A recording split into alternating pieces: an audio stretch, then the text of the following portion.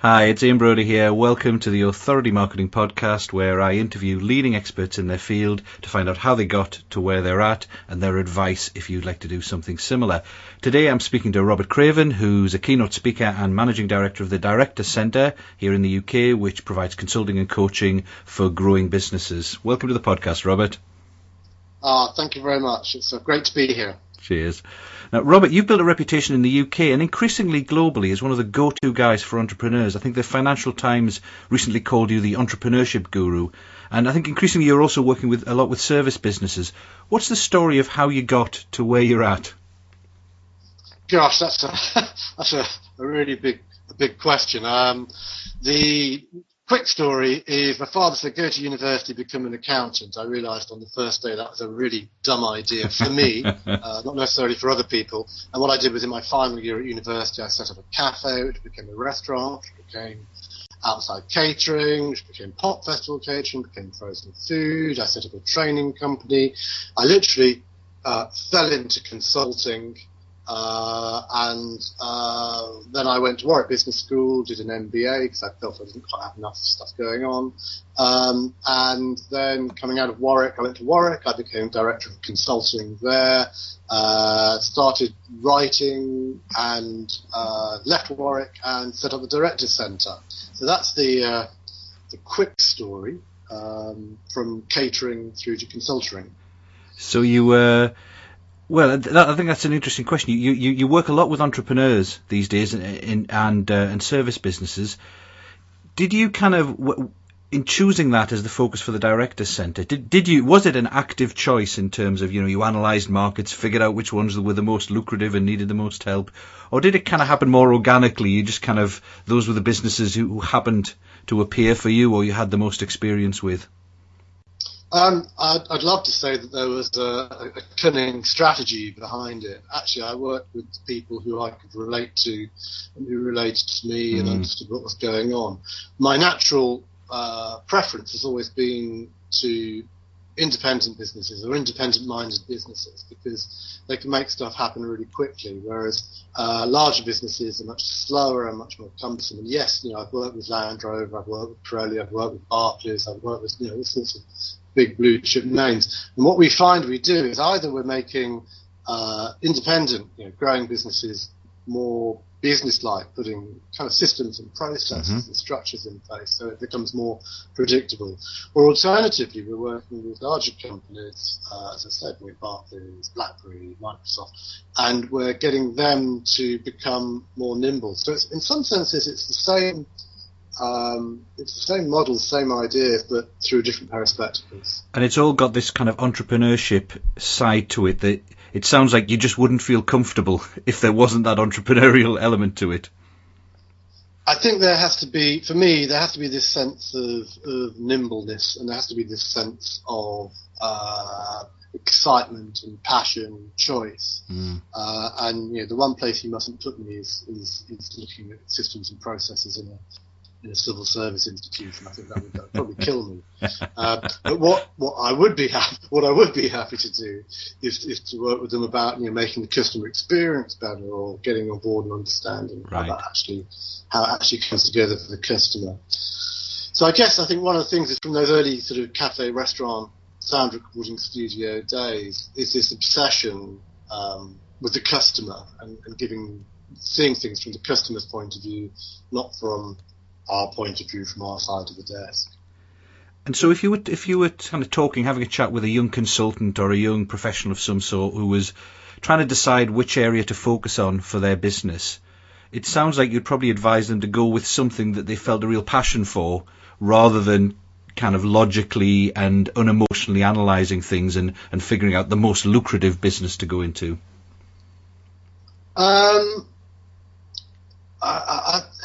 Rationally, I should actually agree with you, but I don't think that's quite the case because I think that there's sort of this dreadful phrase people use, SME, which means totally nothing. But independent growing businesses, independent people. I think there are several different sort of flavours going on, and one flavour is I'm a garage mechanic, always been a garage mechanic. Oh, the boss is earning so much, I could run my own. Why don't I run my own garage? So there's that sort of sense of I can do this, I love it, I can do better, I'm going to make it happen. And for me, that was what literally happened to me, because I remember sort of sitting in a cafe thinking, my God, I can do better than this, it was. Yeah. And you could. £2. Well, yeah, £2 for pizza, and it's 10p's worth of flour and 10p's worth of cheese and 10p's worth of tomato. What a rip-off. So there's that sense of the passion I'm going to do it. But I think there are also people out there who kind of do it by the business book piece, where they identify the opportunity and they look at the competitors and they see the opportunity that's available and they put together a piece. And you see those businesses and they somehow don't have that heart. I've just been judging the Startup Awards, and you see the real small business, real obsessive, passionate, I'm going to do this, I have to do this people. And then you see the ex-Bain and Company, ex-consultancy people who have almost cynically gone for creating something. And they're just very different. I don't think either's right or wrong. Right. I think there's just very different models. Two different sorts of models. So I guess the key is to understand which model is going to work for you, which of those positions you're in. Yeah, and I think I'm very fearful of business schools theory, because it's, it might, to my mind, business school marketing, business school strategy is broken. People are just hanging on to these old theories and models which were created in the 70s, talking about businesses in the 50s, pumping them out and making out like these models exist, as if people hadn't noticed there's been a recession, and it's never going to be the year 2000 again. We need people to start thinking, because what's happened is you say, I'm a marketer, here's my marketing toolkit, I'll do marketing. And actually what people need to do is they actually need to think for themselves about what their clients really want and how they're going to give it to them. I don't know about you, when I went to business school, there was not a single course that even mentioned selling. And I went back to my old business school too, and it's still the case. Yeah, selling, and the other one they don't mention is ethics or morality.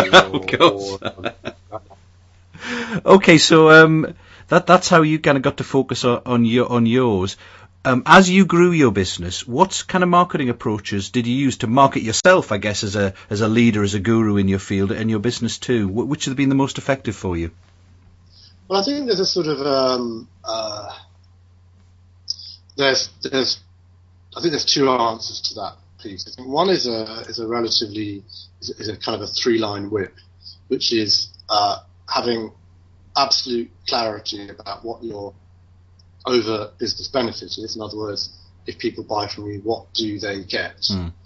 That's and the second line in this one is something around what is the real reason for people to believe that you can deliver. And the third line is about giving people explaining what makes you dramatically different from the rest. And if you can get those three lined up, then it makes it very easy for people to buy from you, and it makes it very easy for you to present your offering in a way which is hugely compelling. People can go, bloody hell, that's amazing. So working with him, on average, people see 30% increase in profit in 6 months, and he's done it with 20 businesses in the last 6 months. And there's a money-back guarantee, or payment by results. And I think that's one part about sort of figuring out your presentation to market. I think the other piece, which actually is in this new book, Grow Your Service Firm, which I will plug mercilessly because I was never taught how to do selling. Robert-Craven.com, robert-craven.com/GYSF. For Grow Your Service. Grow Your Service Firm. Grow Your Service Firm, GYSF. Yeah. And that's about a model which we call the expert model, and especially around services, where you're not selling products, where your services, it's dispensable, it doesn't last, it's perishable, your reputation is everything, you feel like you're the same, every consultant feels the same as the next consultant, every IFA feels the same as the next IFA, every homeopath feels the next thing. There's actually quite a simple model, and the model kind of goes, what really good experts do and there's 5+2 things. So you just have to bear with me if I go through it. Really great experts have this focus. They have that elevator pitch. We work with these people who have this problem. What we do is this, so that, which means that elevator pitch focus. Yeah, we work with 30 to 50-year-old women who have a problem with. We work with Afro-Caribbean women who have a problem with hair that doesn't. It's that sense of being really quite tight. We work with consultants who sell to professional service firms. So one, they focus. Secondly, they write. They write articles, books, e-books, blogs, postings. Thirdly, and they write about what they focused on. Thirdly, they possess the basic sort of tools that you'd expect. They possess the knowledge. They possess the website, the discussion forum, the blog. They have all that stuff in place. The fourth thing they have is they know the movers and shakers, and they know their stuff. If you could just read 3 books that really mattered in your industry or your market and understood them, you'd be ahead of the competition. And fifth thing is they speak at conferences and events, whether it be local BNI or whether it be on national conference stages. And then on top of that, really great experts. They have an ology, a way of doing something, a theory, a proprietary point of view, and that also fits into how they get customers and how they deal with customers. This is our 5-step process. And finally, they tend to have this enormous what I call a back catalogue of testimonials that they work on. So when you actually put all that 5+2, those bits of the jigsaw puzzle together, they all reinforce each other in such a way that the whole thing just comes together. And most, like most of your clients, consultants and trainers, they're kind of doing all this stuff in almost separate silos, but they're not actually pulling it all together in one. And when they do, suddenly it gets this sort of shebang type. So whether you think about Dr. Gillian McKeith, remember her? Yeah. She focuses on fat people who eat burgers, and she writes. She's got magazines and books. She possesses all the websites and art. She knows all the people. She speaks endlessly. She has an ology. The ology is I look at your poo, I tell you to stop eating rubbish food and you lose weight, and she's got testimonials, everyone says she's great. It's kind of almost the model of what a celebrity does. But whether you're an accountant or a solicitor or a dentist or a media agency or a graphic designer, if you impose that model into your thinking, suddenly the business starts coming together. It all starts making sense. I think you said a couple of interesting things in there, though, Robert, that at least a couple of those points that you mentioned, from my experience, most professionals are really quite frightened of. You talked about how experts write, and a lot of people, I can't write, I couldn't possibly write. And experts speak, and of course a lot of people really don't like speaking either. But as you said, as you yourself have role modelled, those are absolute cornerstones, really. If you're not writing, if you're not producing content, then how does anyone know you're an expert? Yeah, and I think there's a thing about again, if you look at it from the customer's point of view, what would the client, the customer, expect someone in your position to be doing? And it's as simple as if you are such an expert and you are so good at what you do, why are you answering the phone and why are you available to see me tomorrow morning? So experts, what then happens with that as your expertise develops is that you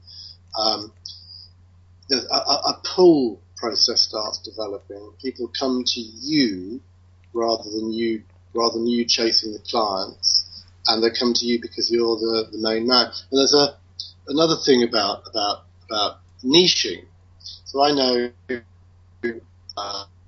two business coaches, and one of them they're both great, they're both fantastic. One of them coaches anyone, and that's amazing, because so in the morning he's talking to an accountant, in the afternoon he's talking to a carpenter, the next day he's talking to a management consultant. Amazing, he's talking to all these different people and adding value to their businesses. But because he's a sort of a generalist coach, he only charges about £500 a day. Mm.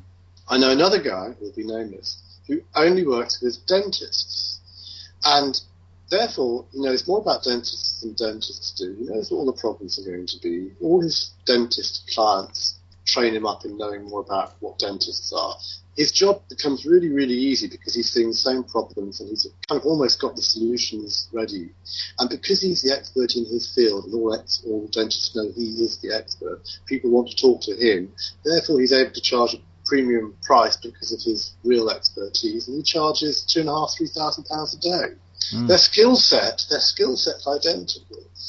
It's just how they've presented themselves to the market and how supply and demand kind of determines your price point that you can charge. Yeah, and the very fact of specialising almost makes you an instant expert, because clients begin to perceive you, well, if he's specialising in this field, he must know more. But then over time, you do know more because you get more experience in the same thing again and again. So it doesn't take that long before you actually are a real expert.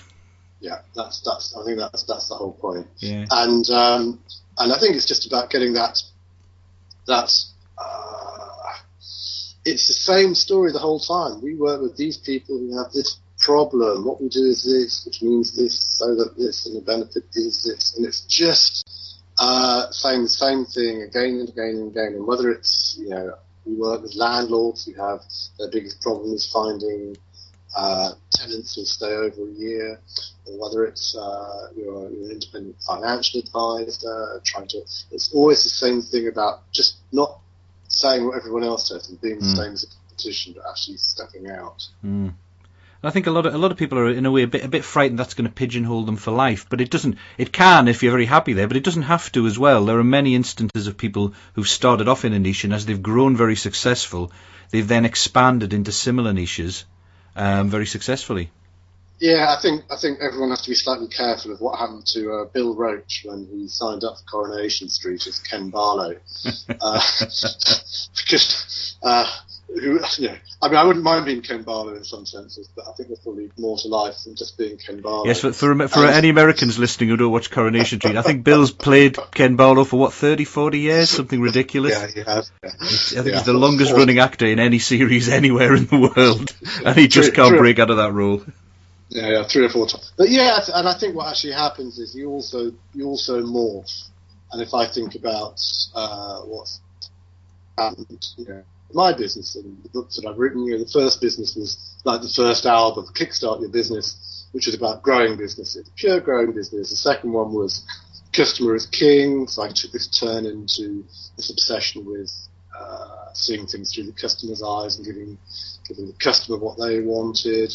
And then after that, we had Bright Marketing, which was another morph back to marketing and getting those sales. And then we had the Credit Crunch. And this isn't sort of me self-publicising. It's just an explanation of how over a period of 10, 15 years you can adjust. So then we were on Beat the Credit Crunch, which is very much around what are the 10 things that you can do in the next 10 days, how to grow your business. And now we've gone back to grow your service firm, which is, and in some senses it's all the same pieces of the jigsaw. Why should people bother to buy from you? What makes you different from the rest? How can you be extraordinary? Stop messing around. Take massive action. Focus on results. Each step is closer. Sorry, you go on. But each time, as you say, it's closer. You're working around what's going on in the marketplace. You're working around what you enjoy doing. You're working around where the opportunities are, and so everything and nothing's changed. But what you're doing is you're in my instance, in many instances, I think you're revising and improving by maybe 10% a year. So over 5 or 10 years, the whole thing kind of morphed. You can look very different in the end, but each one builds on the credibility of the previous one. You're not instantly jumping from focusing on customer service and marketing to process improvement in the public sector, for example, where the credibility wouldn't carry across. You would essentially be starting again from scratch. You've got that baseline of credibility, and you're just pushing away at the edges, as you say, moving 10% at a time.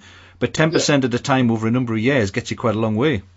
Yeah, and I think also you're there's partially this thing about you're as good as your last gig, but I think you're also as good as your testimonials in some senses, because people are buying, and your network, because people are buying.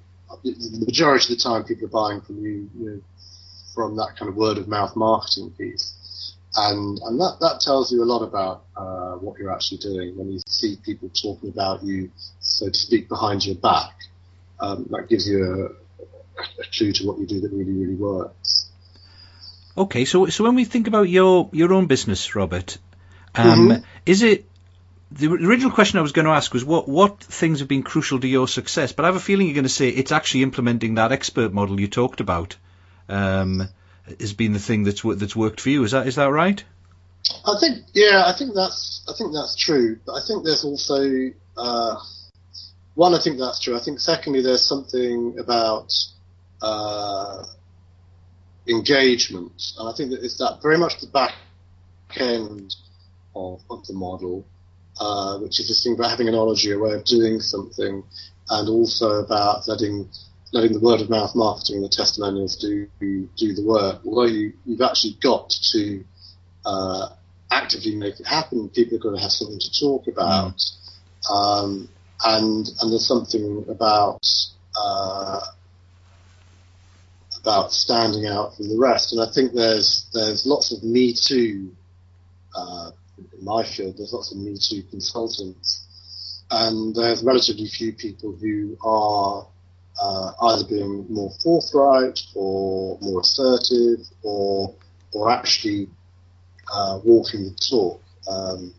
Smoking their own dope, I think the phrase is. Well, I think it is a common factor between a lot of the people I've interviewed that they have been relatively outspoken and controversial. They're not afraid if they think something is not good, they'll say so. If they think something is good, they'll praise it. And that's frightening for some people as well, to state a forthright opinion and run the risk of being attacked for that.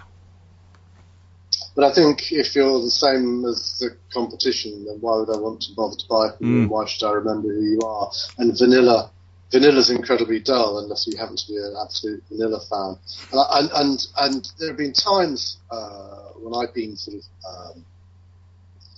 well, even if people do talk badly about you behind your back, it's actually not a problem, because I'll give you an example. I was quoted as saying, if you hate your accountant, you should sack. If you're not delighted by your accountant, you should sack them. Okay, which I don't think is controversial, because if you're not delighted with your whatever it is, your accountant, your window cleaner, and gardener, then you should sack them. Anyhow, the what's it hit the fan, and on some of the accounting websites, like Robert Craven says. But all it did for me was prove to me, you guys who are going on and on about how I'm evil because I don't recognise how accountants have spent 7 years training and I don't understand, and I'm just someone who wants to be an accountant. Bear in mind, I haven't even written the blog; someone else had written it. It just confirmed to me that those are the sorts of people that I didn't really want to work with. Yeah, and they were never going to be customers anyway, were they? Yeah. They never were, and that's fine. And also, and anyone who had a brain would recognise that what I was actually saying was, accountants wake up and smell the coffee. It's no longer good enough to be mediocre. Because my thing, to keep using the word opportunity, my thing for accountants is I think it's tremendously exciting out there, because again, vanilla is such a common flavour that you can stand out really quite easily. And there are other things which I said which kind of went wild. That is this thing about calling some clients that we have might be considered to be sort of pond life or scum, because they're not great, they're difficult, they're buying on price, they don't really value what we do. And I'm saying, well, you should sack those customers. And people say, how do you say sack them? And another thing was about putting up prices. And as I said, smoke your own dope. Stuff that we do. And I think it's just confronting reality, and whether the last one I got on Twitter last week was Robert Craven says Twitter is a load of rubbish. Wasn't actually that word that was used. And Twitter is for losers. And all I'm doing is trying to create a debate. I'm not actually necessarily saying Twitter is for losers, and if you're on Twitter, you're a loser. It's just trying to talk about stuff that everyone's talking about. Everyone's wondering whether spending 3 hours a day on Twitter is actually doing anything for them. So why not ask people, what is the return on investment? Come on. Well, if we look back to your accounting one, I think a good example would be that it helps people who like your opinion, who would be good clients for you, to find you. Because if you're vanilla, nobody's going to pick up. Maybe 90% of accountants are going to go, "That's swine, Robert Craven, how dare he?" But 10% are going to go, "Hang on, he's right. We are no different from each other. We ought to do a better job. Let me speak to him." Yeah, and I think that's pretty much what happens. I think it's just about we're back to this thing where we started the interview, which is about it's too many people who've been taught the tools in their box, and they've stopped thinking. They've stopped thinking about, if I was a client, what would blow me away if I was a client?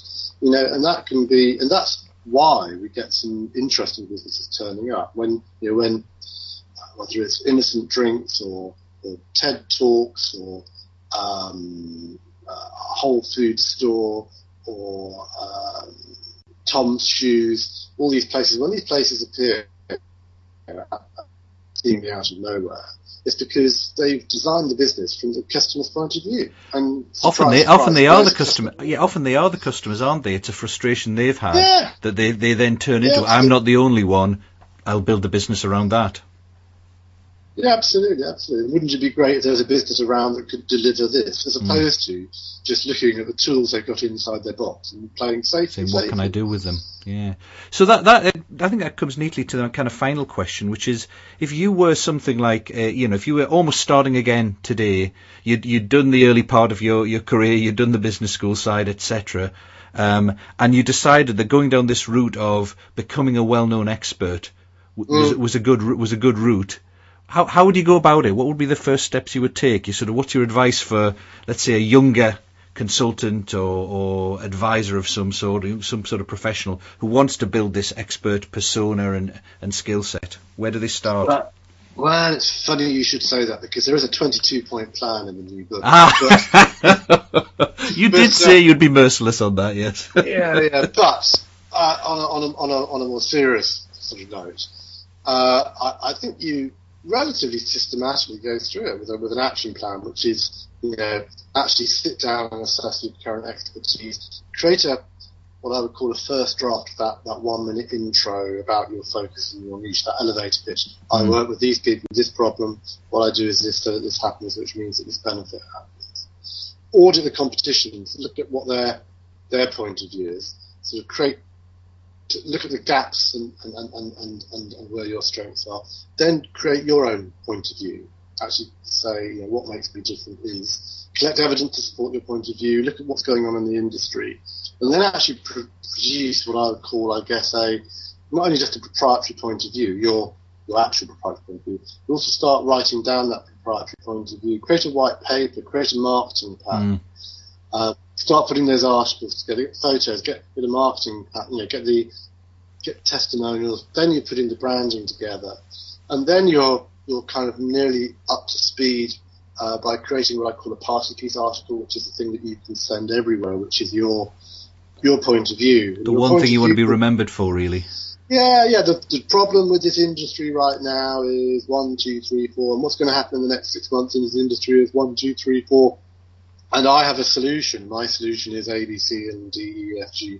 And that kind of gives you the opportunity to start doing all that other stuff, to speak, to get in print, start being published, start networking. So then all those activities are more coherent because they're all supporting this kind of point of view that you've developed, rather than you just coming up with you wake up in the morning and think, I'll write about this or I'll speak on this topic. It's all leading to the same market positioning for you.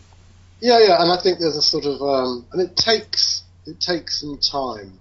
It really just takes some time to develop your own voice, to work out what makes it different from the rest, but also that you put out that message, drip, drip, drip, drip, drip, drip, drip, and eventually people start hearing it. They start understanding that you're the go-to person for, whether it's tree stump removal or coaching for dentists or whatever it is. But it's something about just sort of just keeping on going, keeping on pushing, keeping on making it happen. And then you need to be known for results. And so we're back to back to where we started. What's the overt benefit? What is it that you do for people?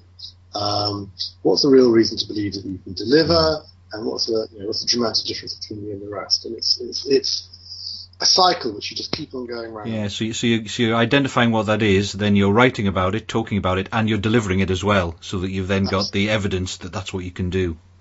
Absolutely. And then once you've got the evidence, you can get the testimonials, you're creating an ology, you're creating a body of thought, and of course I think the other thing that people often forget in early days is if you write an article once, then you can publish it about 20 times, because firstly, especially in the disparate world we're in now, I probably published about 20-25 online magazines, but they're in different geographical areas. There's no competitiveness about it, and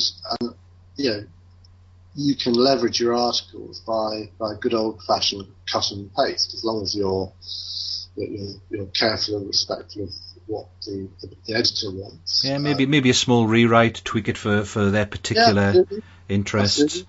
And of course, use different media as well. It can become a podcast or or turn it into a camera video, a short one. Yeah, absolutely. So I think it's using that collateral really well, and also I think there's something about just getting into that groove, which is I'm going to publish one article a week, or I'm going to write one case study a week, or I'm going to make it my policy that when I've been to see a client and they're a happy client, I'm going to take my little camera with them and ask them for if they're happy for me to create a 60-second video testimonial, which then goes onto the website. And a video testimonial is worth hours and hours of web design and article writing to someone say, I was lost, I met Ian, now I'm found.